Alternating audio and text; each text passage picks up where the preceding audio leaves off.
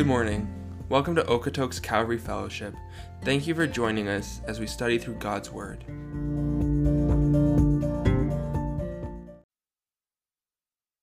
Okay, everybody.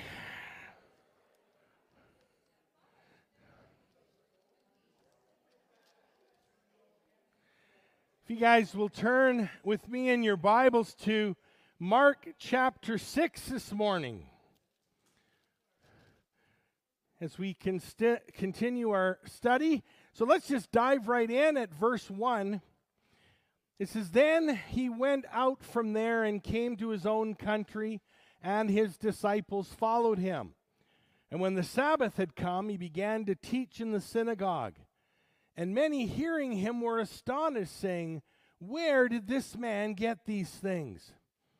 And what wisdom is this which is given to him, that such mighty works are performed by his hands? Is this not the carpenter, the son of Mary, the brother of James, Joseph, Judas, and Simon? And are not his sisters here with us?' So they were offended at him." So Jesus has been touring around the region of the Galilee and his disciples, with his disciples, and now he decides to make a return to his hometown of Nazareth. And when you consider the fanfare that Jesus had been receiving, you might think that he comes back to a ticker tape parade where he gets the complete red carpet treatment. But that's far from the case. And you have to wonder whether the end of verse 1 gives us a clue as to why not. It says, "And his disciples followed him." And I wonder whether that puts some people on edge. I mean, let's just think about that for a moment. When Jesus left Nazareth, when he hung up his carpenter's tools, when he set out to fulfill the mission that God had set out for him to do, he left under very humble circumstances. But now he comes back to town with an entourage, almost like some Hollywood movie star or famous athlete. And you have to wonder whether that set off some people in his hometown. But there's even more to that than just that. It wasn't just that he had people with him. It's that these followers, these men, were disciples. They were students of Jesus, which meant that Jesus was a rabbi who was schooling people in ministry. You know, back in Jesus' day, they didn't have these seminaries and theological schools. The only way that you'd receive that kind of training would be to attach yourself to a teacher or a rabbi. And then you would become their disciple and you would learn from them. And that is exactly how the Apostle Paul received his training in Judaism. He was attached to one of the most famous rabbis of the day, Gamaliel. Well, Jesus comes to town, and verse 2 tells us that when the Sabbath had come, he began to teach in the synagogue. And what was the response? Everyone was astonished. And they asked, where did this man get these things? Where did this come from? And you know, that's not a bad question to ask. I mean, considering Jesus is in his hometown, and they all thought that they knew him, it's not surprising that they would wonder where this all came from. But unfortunately, they jump to some bad conclusions. Notice how they speak to Jesus beginning at verse 3. First thing they say is this not the carpenter? My friends, that was not a compliment. They're pointing out that Jesus never had any formal seminary. He never trained with a reputable rabbi. He was just a plain old working man. He was just a carpenter. So who does he think he is? And what I find interesting about this is that these people thought that the fact that Jesus had no formal training, so to speak, that this somehow discredited his message. Now, in the early years of Christianity, people used to criticize Christianity because it was founded by a carpenter. My friends, Jesus could have come as anything in the plan of God. He could have come as a farmer. He could have come as a shepherd. He could have come as a fisherman. He could have come as a merchant or a salesman. But he chose to come as a carpenter. And you know, I think that says something very beautiful about the nature of God. Because our God is a builder. And he's a really good one at that. From the most majestic of mountains to the very smallest molecule or particle. From the vast galaxies of space to the very depths of the deepest ocean. From the intricacies of DNA to the design and structure holding all life together. Our God knows how to build things. Well, not only do these people take a shot at his profession and his education, but look what they say next here in verse 3. It says, the son of Mary. Now, we're not sensitive to it because we're kind of removed from it. But in the language and culture of the day, this was a real slap in Jesus' face. Because it was very uncommon to refer to a person as the son of his mother. You always refer to him as the son of his father. They should have then said the son of Joseph, but they're taking a shot at Jesus here. Now, it's not like they're saying he's a mama's boy.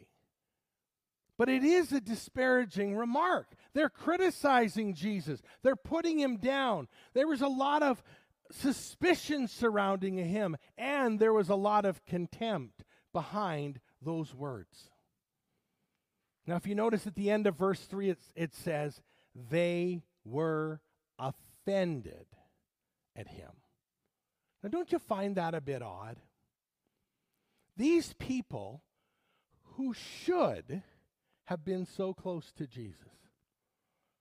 The ones who saw him from the beginning to end.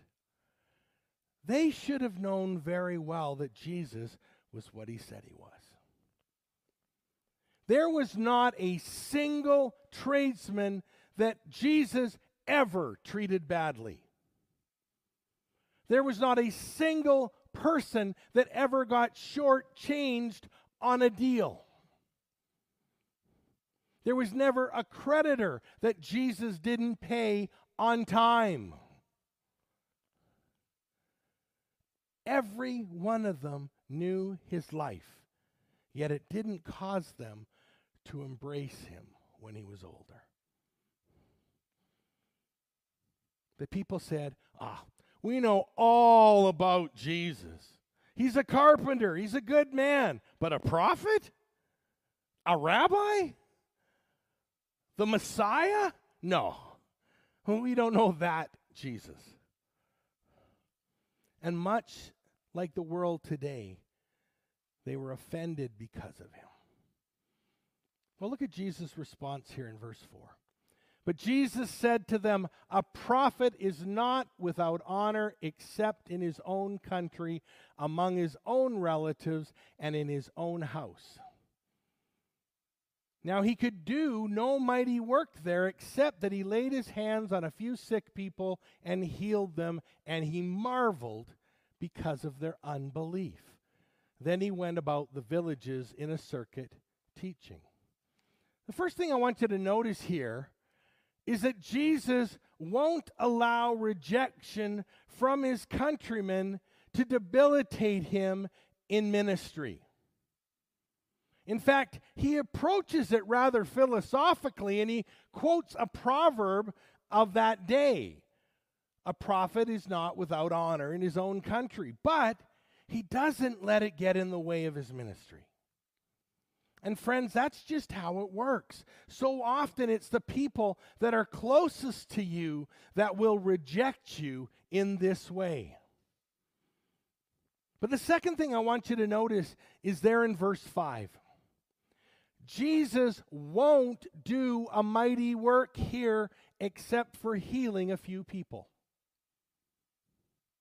And I find it amazing that the unbelief of these people limited Jesus. There's no doubt that Jesus wanted to do a miraculous work among them. It was just that he couldn't. His hands were tied, so to speak. This was a decision of his will that he could not do any works among them, because Jesus wouldn't answer their unbelief in that way. So he limited himself. You know, it's very interesting to me that sometimes God will do a work when there is no belief. But my friends, he rarely works when there is unbelief. And there's really a big difference between the two, because no belief says, God, I just don't know. I want to believe, but I just can't. Unbelief says, God, I don't believe you. I don't think you'll do it. And so I won't believe. Another thing I find significant here is that Jesus wouldn't perform a miracle just to amaze the crowd. And I know that would be the temptation if I was in that situation. Oh, so you don't believe me, huh? You reject me? Well, check this out. Bring me another dead man. I'll sure show you. But he never did that, did he? So the first thing was he accepted it. The next thing was he was limited. He would not do a mighty work among them. But now I want you to see a third thing here in verse 6. It says, he marveled at their unbelief. It literally blew him away. It's very interesting that we never read anywhere in Scripture, anywhere, that Jesus marveled at art or architecture. That he marveled at the wonder of creation. Jesus was not amazed at the beauty of the world around him. Jesus never marveled at human ingenuity and invention. He didn't marvel at the holiness of the Jewish people even.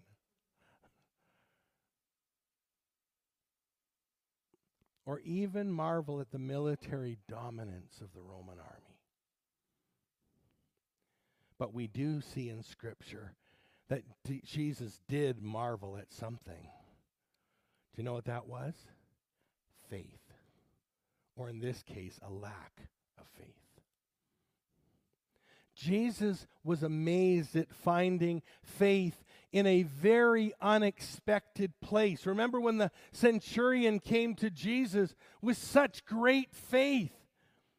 And who would have expected that kind of faith from a Gentile man? But here Jesus marvels because faith is absent in a place where it should have been. These people should have believed in him.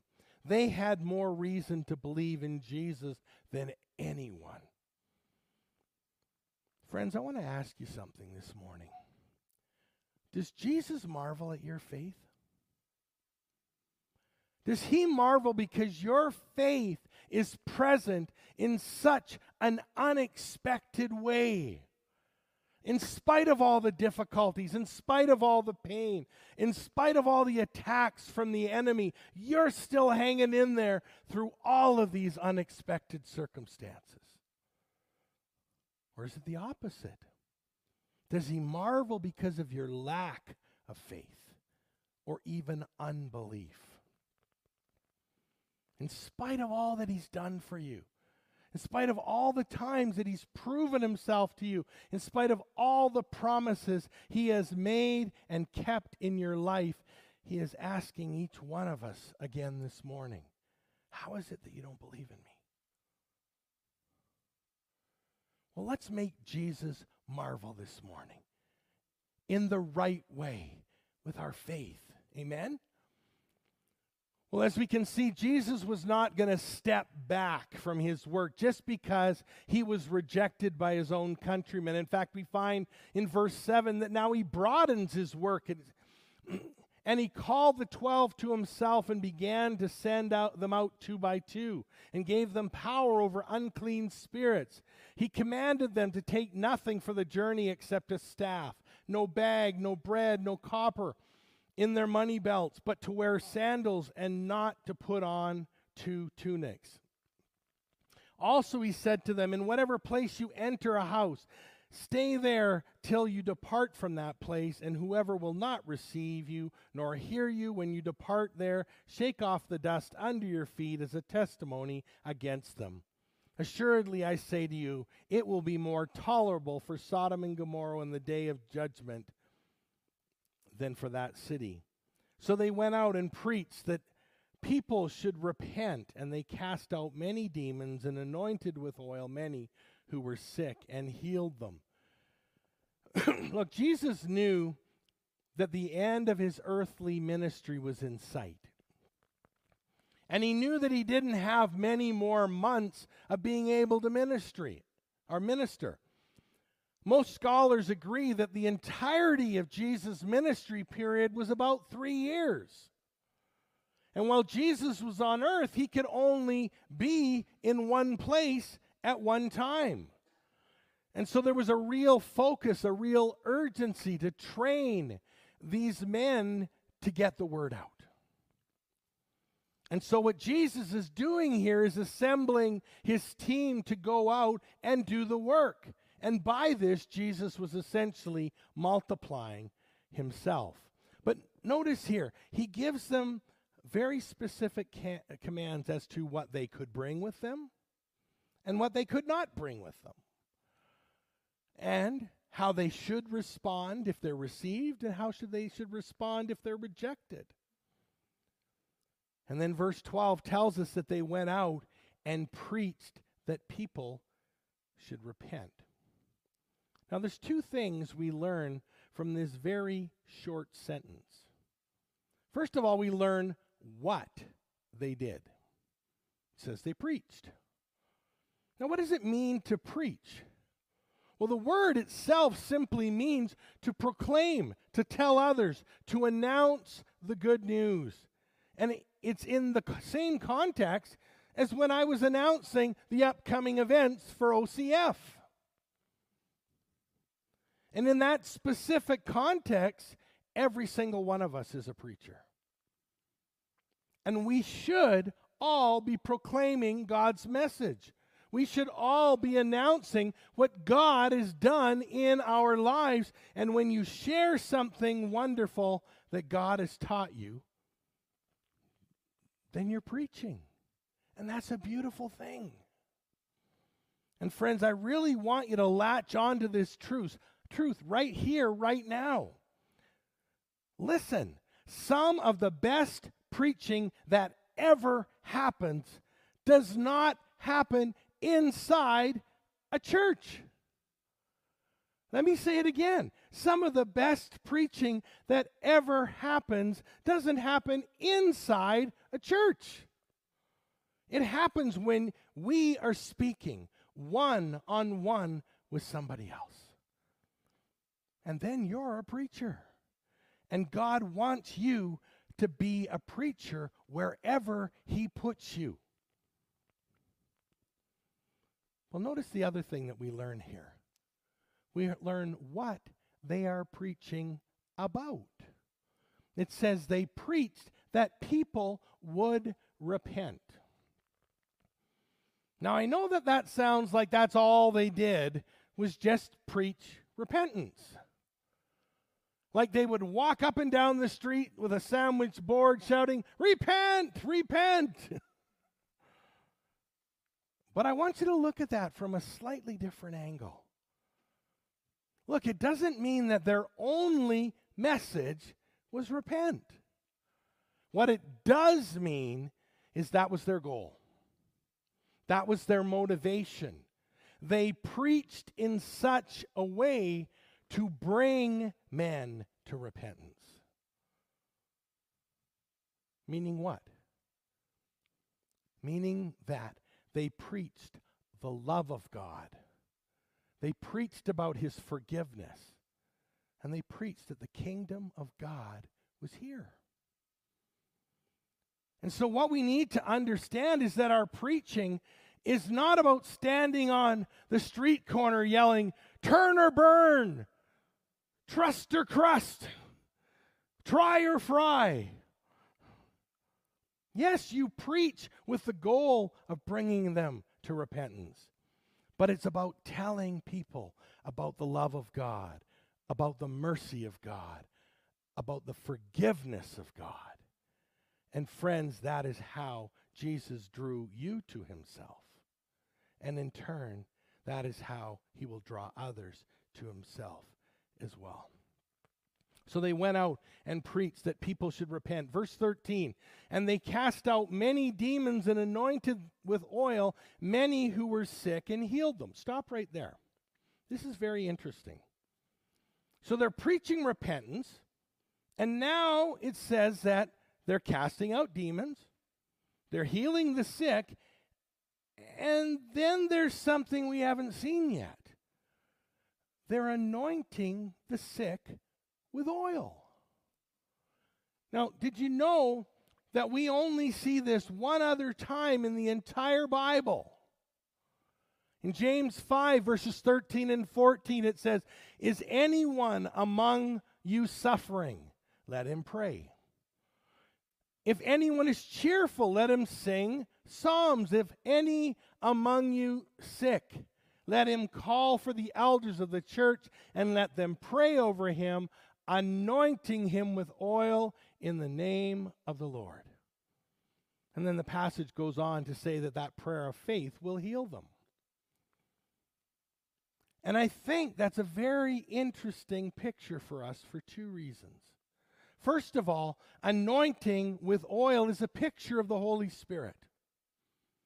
Oil is seen consistently throughout Scripture as an emblem or picture of the Holy Spirit. And when somebody comes forward for prayer here at Calvary Fellowship and they want to be healed, we will very often anoint them with oil.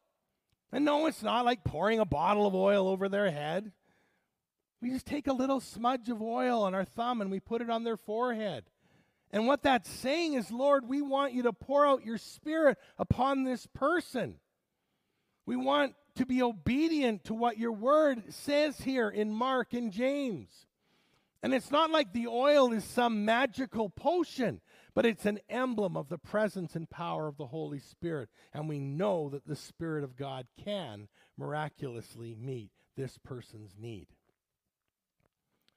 But what I find interesting is that there may also be a double meaning here as well. Because in the ancient world, anointing with oil was a medicinal practice. Ancient Greek and Roman doctors thought oil was one of the best instruments in the healing of a diseased body.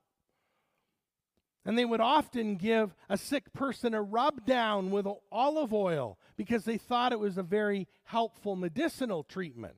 Now, I don't know if it helped them, but it sure made them feel good. And so what we may be seeing here is that the anointing with oil may be saying, pray. Absolutely pray. but also give them proper medical attention as well. And please understand, friends, God's miraculous healing and medical treatment aren't enemies. It's important to understand that. But now as we continue here, we're reaching a transition point in the passage. Because as the disciples are out doing their good work, another faithful worker has just completed his work. Verse 14. Now King Herod heard of him, for his name had become well known, and he said, John the Baptist is risen from the dead, and therefore these powers are at work in him. Others said it's Elijah, and others said it is the prophet, or like one of the prophets. But when Herod heard, he said, this is John, whom I beheaded. He has been raised from the dead. So the scene now fades from Jesus and his disciples and moves south to a palace on the eastern shores of the Dead Sea belonging to King Herod. And this King Herod was a son of Herod the Great, whom we know from Christ's birth. And so Herod is sitting in his palace and he's hearing reports about this Jesus character, and debate begins on who he is. And some say he's Elijah, some say he's the prophet, meaning the Messiah, or he's a lesser prophet. But King Herod, he's sure that this is John the Baptist risen from the dead. Now, why would he gravitate to such an irrational thought? And the reason why Herod is drifting to the irrational is because of his guilt. He is tormented by this guilt because he was the one who had put John to death. And Mark is now going to explain the backstory for us here in verse 17. For Herod himself had sent and laid hold of John and bound him in prison for the sake of Herodias, his brother Philip's wife, for he had married her. Now, you got to understand, this whole Herod family was seriously messed up. I mean, they were wickedly sinful people. We could talk for hours about the sin that derived from this family tree. But in this instance, Herod got tired of his wife. So he decided to marry his brother's wife. Yeah, that's not going to bring any fights. Verse 18 says, because John had said to Herod, it is not lawful for you to have your brother's wife. Therefore, Herodias held it against him and wanted to kill him, but she could not. For Herod feared John, knowing that he was a just and holy man, and he protected him. And when he heard him, he did many things and heard him gladly. So you have this wicked and twisted relationship going on, and you have John speaking out boldly and fearlessly against this sinful conduct. And this made Herodias, Herod's new wife, feel so guilty, she wanted him dead. But Herod wouldn't do it because he knew John was a just and godly man. But Herodias knew how to manipulate the situation. Look at verse 21. Then an opportune day came when Herod on his birthday gave a feast for his nobles, the high officers, and the chief men of Galilee. And when Herodias' daughter herself came in and danced and pleased Herod and those who sat with him, the king said to the girl, ask me whatever you want, and I will give it to you. He also swore to her, whatever you ask me, I will give you up to half my kingdom. So picture the scene. You've got this big, lavish banquet with food and drink aplenty. It's turning into a drunken party. And you've hired, women to dance around provocatively for all the men. When in the midst of all this, Herodias sends in her daughter to dance for her husband. And if you look at the emphasis here, it's as if Mark's amazed that she's even there. Verse 22 says, and when Herodias' daughter herself came in and danced, it's like he's saying, no upstanding woman in their right mind would do this. much less a princess. And remember, this girl Herod's going gaga over is his stepdaughter. That is so twisted. And as her tip, so to speak, he offers her anything she wants up to half his kingdom. Verse 24. So she went out and said to her mother, "What shall I ask?" And she said, "The head of John the Baptist." Immediately she came in with haste to the king and asked, saying, "I want you to give me at once the head of John the Baptist on a platter." And the king was exceedingly sorry, yet because of the oaths and because of those who sat with him, he did not want to refuse her.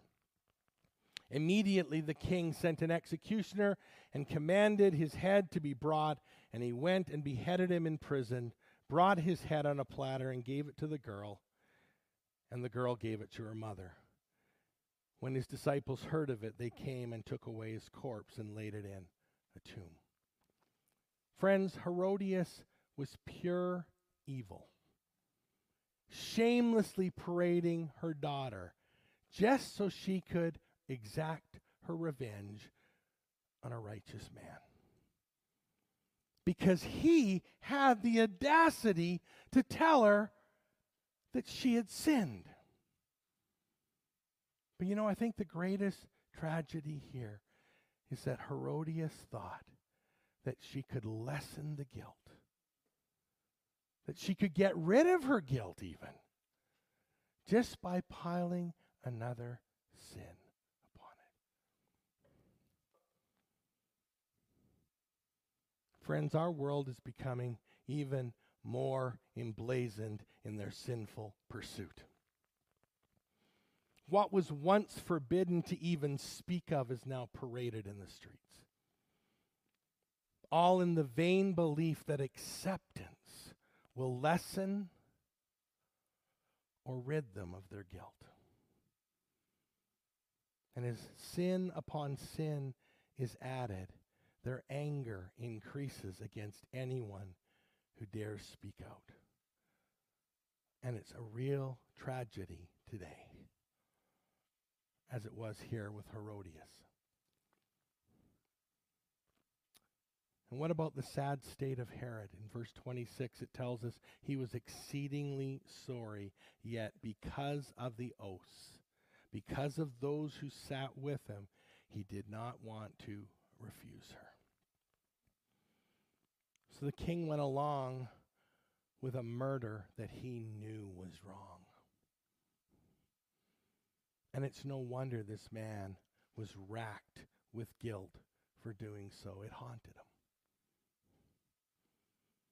And friends, when we choose to go along with what we know is wrong, just because we don't want to offend, just because we don't want to break the rules, because if you continue to go along with what God's word says is wrong, then you too will feel the weight of that guilt that Herod felt here. And I'm not saying that we need to be aggressive and angry and belligerent when we preach. No. We preach with the goal of bringing them to repentance. And we do it by telling people about the love of God, about the mercy of God, and about the forgiveness of God. Friends, there's only one way to get rid of the guilt. One way. And that is to bring your sinful condition to the cross of Christ. Because he died on that cross to take away your guilt. He died to take the guilt that stains your soul.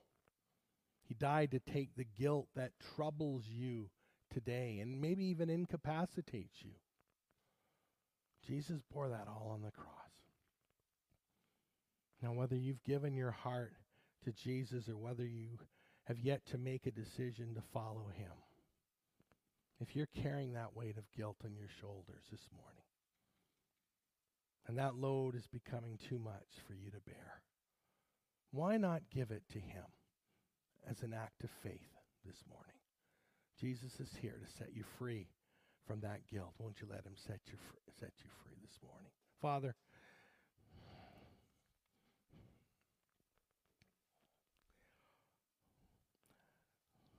thank you so much for this incredible example. Lord, I think sometimes when we think about repentance, we get this hellfire and brimstone mentality. You know, like James and John, call down fire from heaven, Lord. These are people you love. These are people that you came down and died for. Lord, they need to know your love. They need to know your mercy. They need to know your forgiveness. Lord, we have a world outside that is just crying for hope and for peace. And someone that can just remove the weight of sin and guilt that's upon them. And Lord, you already came. The work's already finished. But how will they know if they don't have a preacher? So Lord, I just pray that you will work in each one of our hearts to help us to understand that we are your messengers. It's not just the pastor. It's not just the elders or the teachers. Every one of us is called.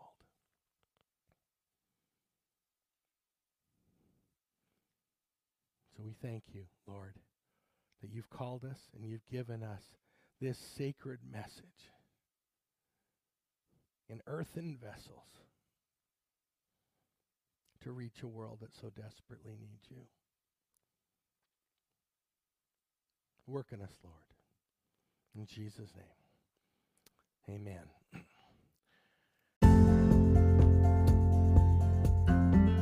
Thank you for listening. If you guys have any questions, comments, or concerns, please feel free to message us on our Facebook page or on Instagram. God bless.